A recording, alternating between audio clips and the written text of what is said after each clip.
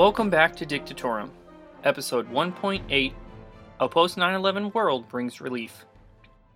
Last time, we looked at how Gaddafi dealt with Islamic extremism in the 1990s, and how economic sanctions in the wake of the Lockerbie bombing gradually eroded away the country's economy. Gaddafi eventually relented and allowed the two Lockerbie suspects, Abdel Basset al-Megrahi and Hamid Khalifa Firma, to be tried in the Netherlands under Scottish law. This time, we'll see how the outcome of the Lockerbie trial, as well as how 9/11 worked in Libya's favor and allowed it back into the world's good graces. Furthermore, we will examine how Libya's diplomatic and financial well-being continued to improve right up until the Arab Spring. In January 2001, Firman was found not guilty of his suspected role in the Lockerbie bombing. Al-Megrahi, on the other hand, was found guilty of the murders of the 270 victims, despite a lack of convincing evidence. Libya decried this decision and claimed it was all political and not based on the truth. Al-Megrahi was sentenced to 20 years imprisonment, which he would spend in Scotland. Demonstrations erupted in Libya, and the colonel promised to provide evidence of Al-Megrahi's innocence within days.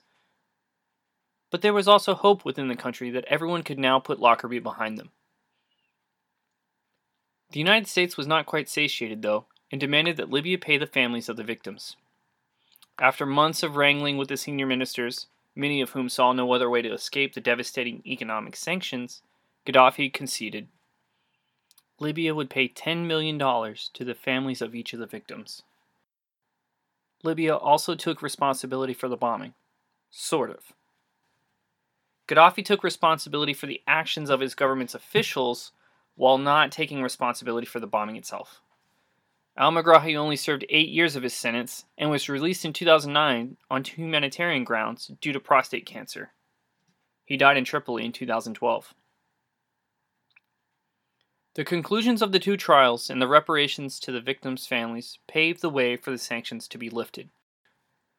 Gaddafi would of course continue to claim his country's innocence, but now Lockerbie could cease to be a thorny issue and Libya could move on. But still, America was not satiated. It saw Gaddafi as a loose cannon. And not just any loose cannon, but one that potentially had weapons of mass destruction. Starting in the 1980s, Libya had begun the process of obtaining materials for the construction of nuclear and chemical weapons. This was helped in part by the Pakistani nuclear scientist A.Q. Khan, who is now an infamous figure that helped North Korea, Iran, and Libya obtain nuclear materials. Khan helped Libya in particular procure a number of centrifuges critical to a nuclear program. After years of dealing with Iraq's unruly leader Saddam Hussein, who employed chemical weapons against his own citizens back in the 1980s, America was keen to prevent another of its adversaries from obtaining chemical and nuclear weapons. By the late 1990s, the Clinton administration made the abandonment of weapons of mass destruction a key policy issue in regard to Libya. The Bush administration continued this policy after his inauguration in January 2001. On September 11, 2001, 19 al-Qaeda terrorists hijacked 4 commercial airlines and crashed them into the World Trade Center in New York, the Pentagon in Washington, D.C., and a field in southern Pennsylvania. The world was in awe and horror, and the United States quickly vowed to take revenge on the perpetrators. Although there were no Libyans directly involved in the attacks, Gaddafi could see the writing on the wall and immediately tried to distance himself from any suspicion of involvement. Within 2 months of the 9/11 attacks, Gaddafi capitulated and signed the Comprehensive Test Ban Treaty, which prevents the testing of nuclear weapons. A little more wrangling, plus the Allied invasion of Iraq in March 2003, and Libya performed an about-face on chemical weapons as well. By December 2003, Libya had agreed to dismantle its chemical weapons. It's speculated that the brother leaders saw how quickly American military might could dismantle even long-established regimes like Hussein's Iraq, and decided he didn't want to be next. But we've got to remember, Libya had been trying to repair its relations with the West since at least 1992. Maybe the coalition invasion of Iraq in 2003 was the straw that broke the camel's back, but Libya had been keen to get out from under sanctions since their inception. Not only did Libya give up chemical and weapons in its nuclear program, which hadn't actually produced a nuclear bomb, but immediately after 9/11, the brother leader began to share intelligence information with the United Kingdom and America regarding Libyan Islamists spread across the globe. In March 2004, British Prime Minister Tony Blair visited Libya and signed a major gas exploration deal. By August 2004, Libya and the United States had restored diplomatic relations, and the U.S. lifted the last of its sanctions against the Gaddafi regime.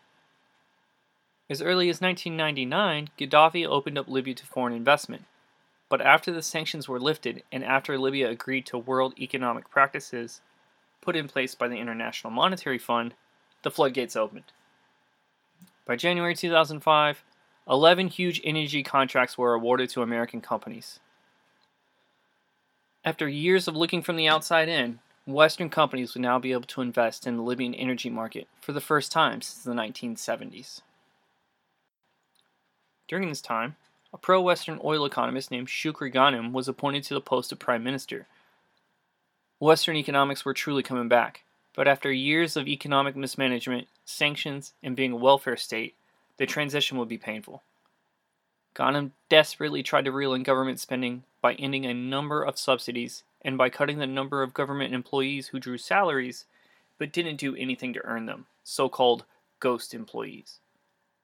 This effort was hampered by both the Libyan people, who didn't want their subsidies and jobs to disappear, and also by Gaddafi, who publicly supported Ghanem, but who consistently contradicted him. In 2005, Gaddafi made a declaration that the Libyan security services needed to employ 100 to 200,000 more Libyans, which kind of makes it hard to downsize. The state sector already employed 800,000 Libyans directly, or 13% of the population. Ghanem attempted to garner more revenue by increasing utility bills, but that also ran into domestic resistance. The biggest problem was Gaddafi's old guard trying to protect their privileges, which Ghanem's reforms promised to erode. Remember that Gaddafi's Libya resembled nothing if not a large patronage network with Gaddafi at its pinnacle. Ghanem's reforms would have upset this delicate balance, and regime insiders stood to lose from it.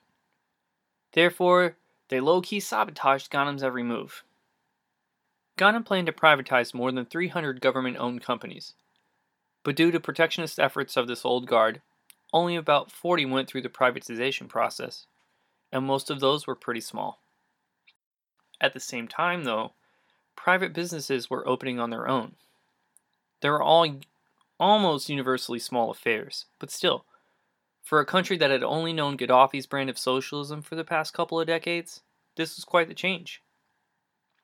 Some of the larger enterprises that sprang up were owned by people with high-level connections to the regime, and some of these businesses were owned by the Gaddafi family itself.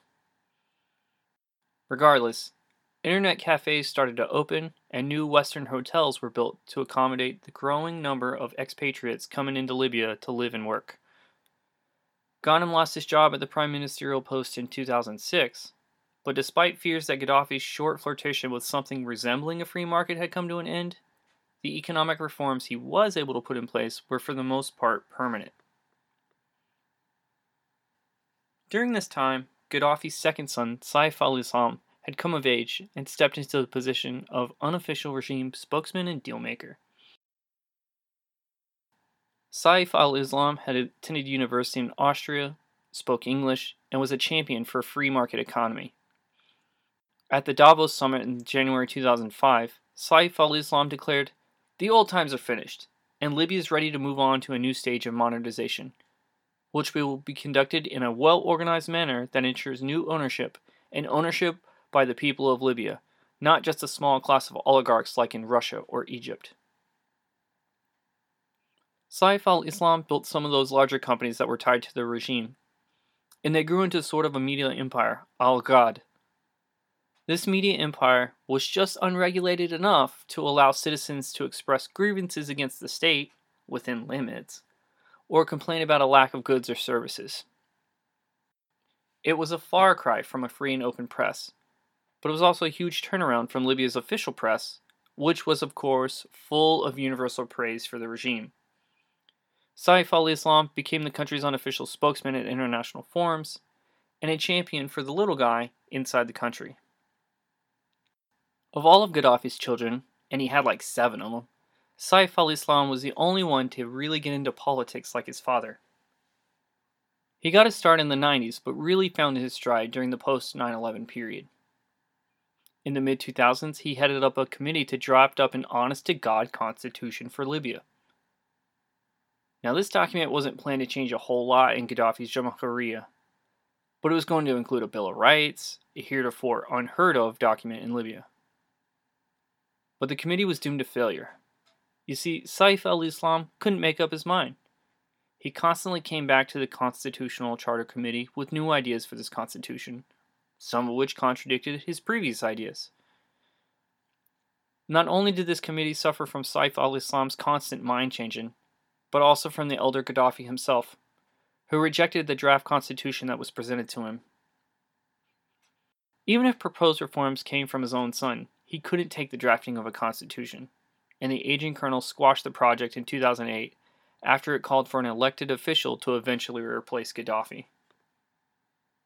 But still, Saif al-Islam was increasingly seen as the most likely candidate to replace the elder Gaddafi. He cultivated ties within Libya's old guard, with the tribes, and even in Cyrenaica, which had long been neglected by the Gaddafi regime for its support of King Idris. Just like his father, Saif al-Islam did not have an official position within the government, meaning he couldn't exactly be fired or really held accountable for his actions. By maintaining relations with the old guard and starting a nascent reform movement, Saif was both hedging his bets and increasing his chances of success for whatever it was he was trying to do.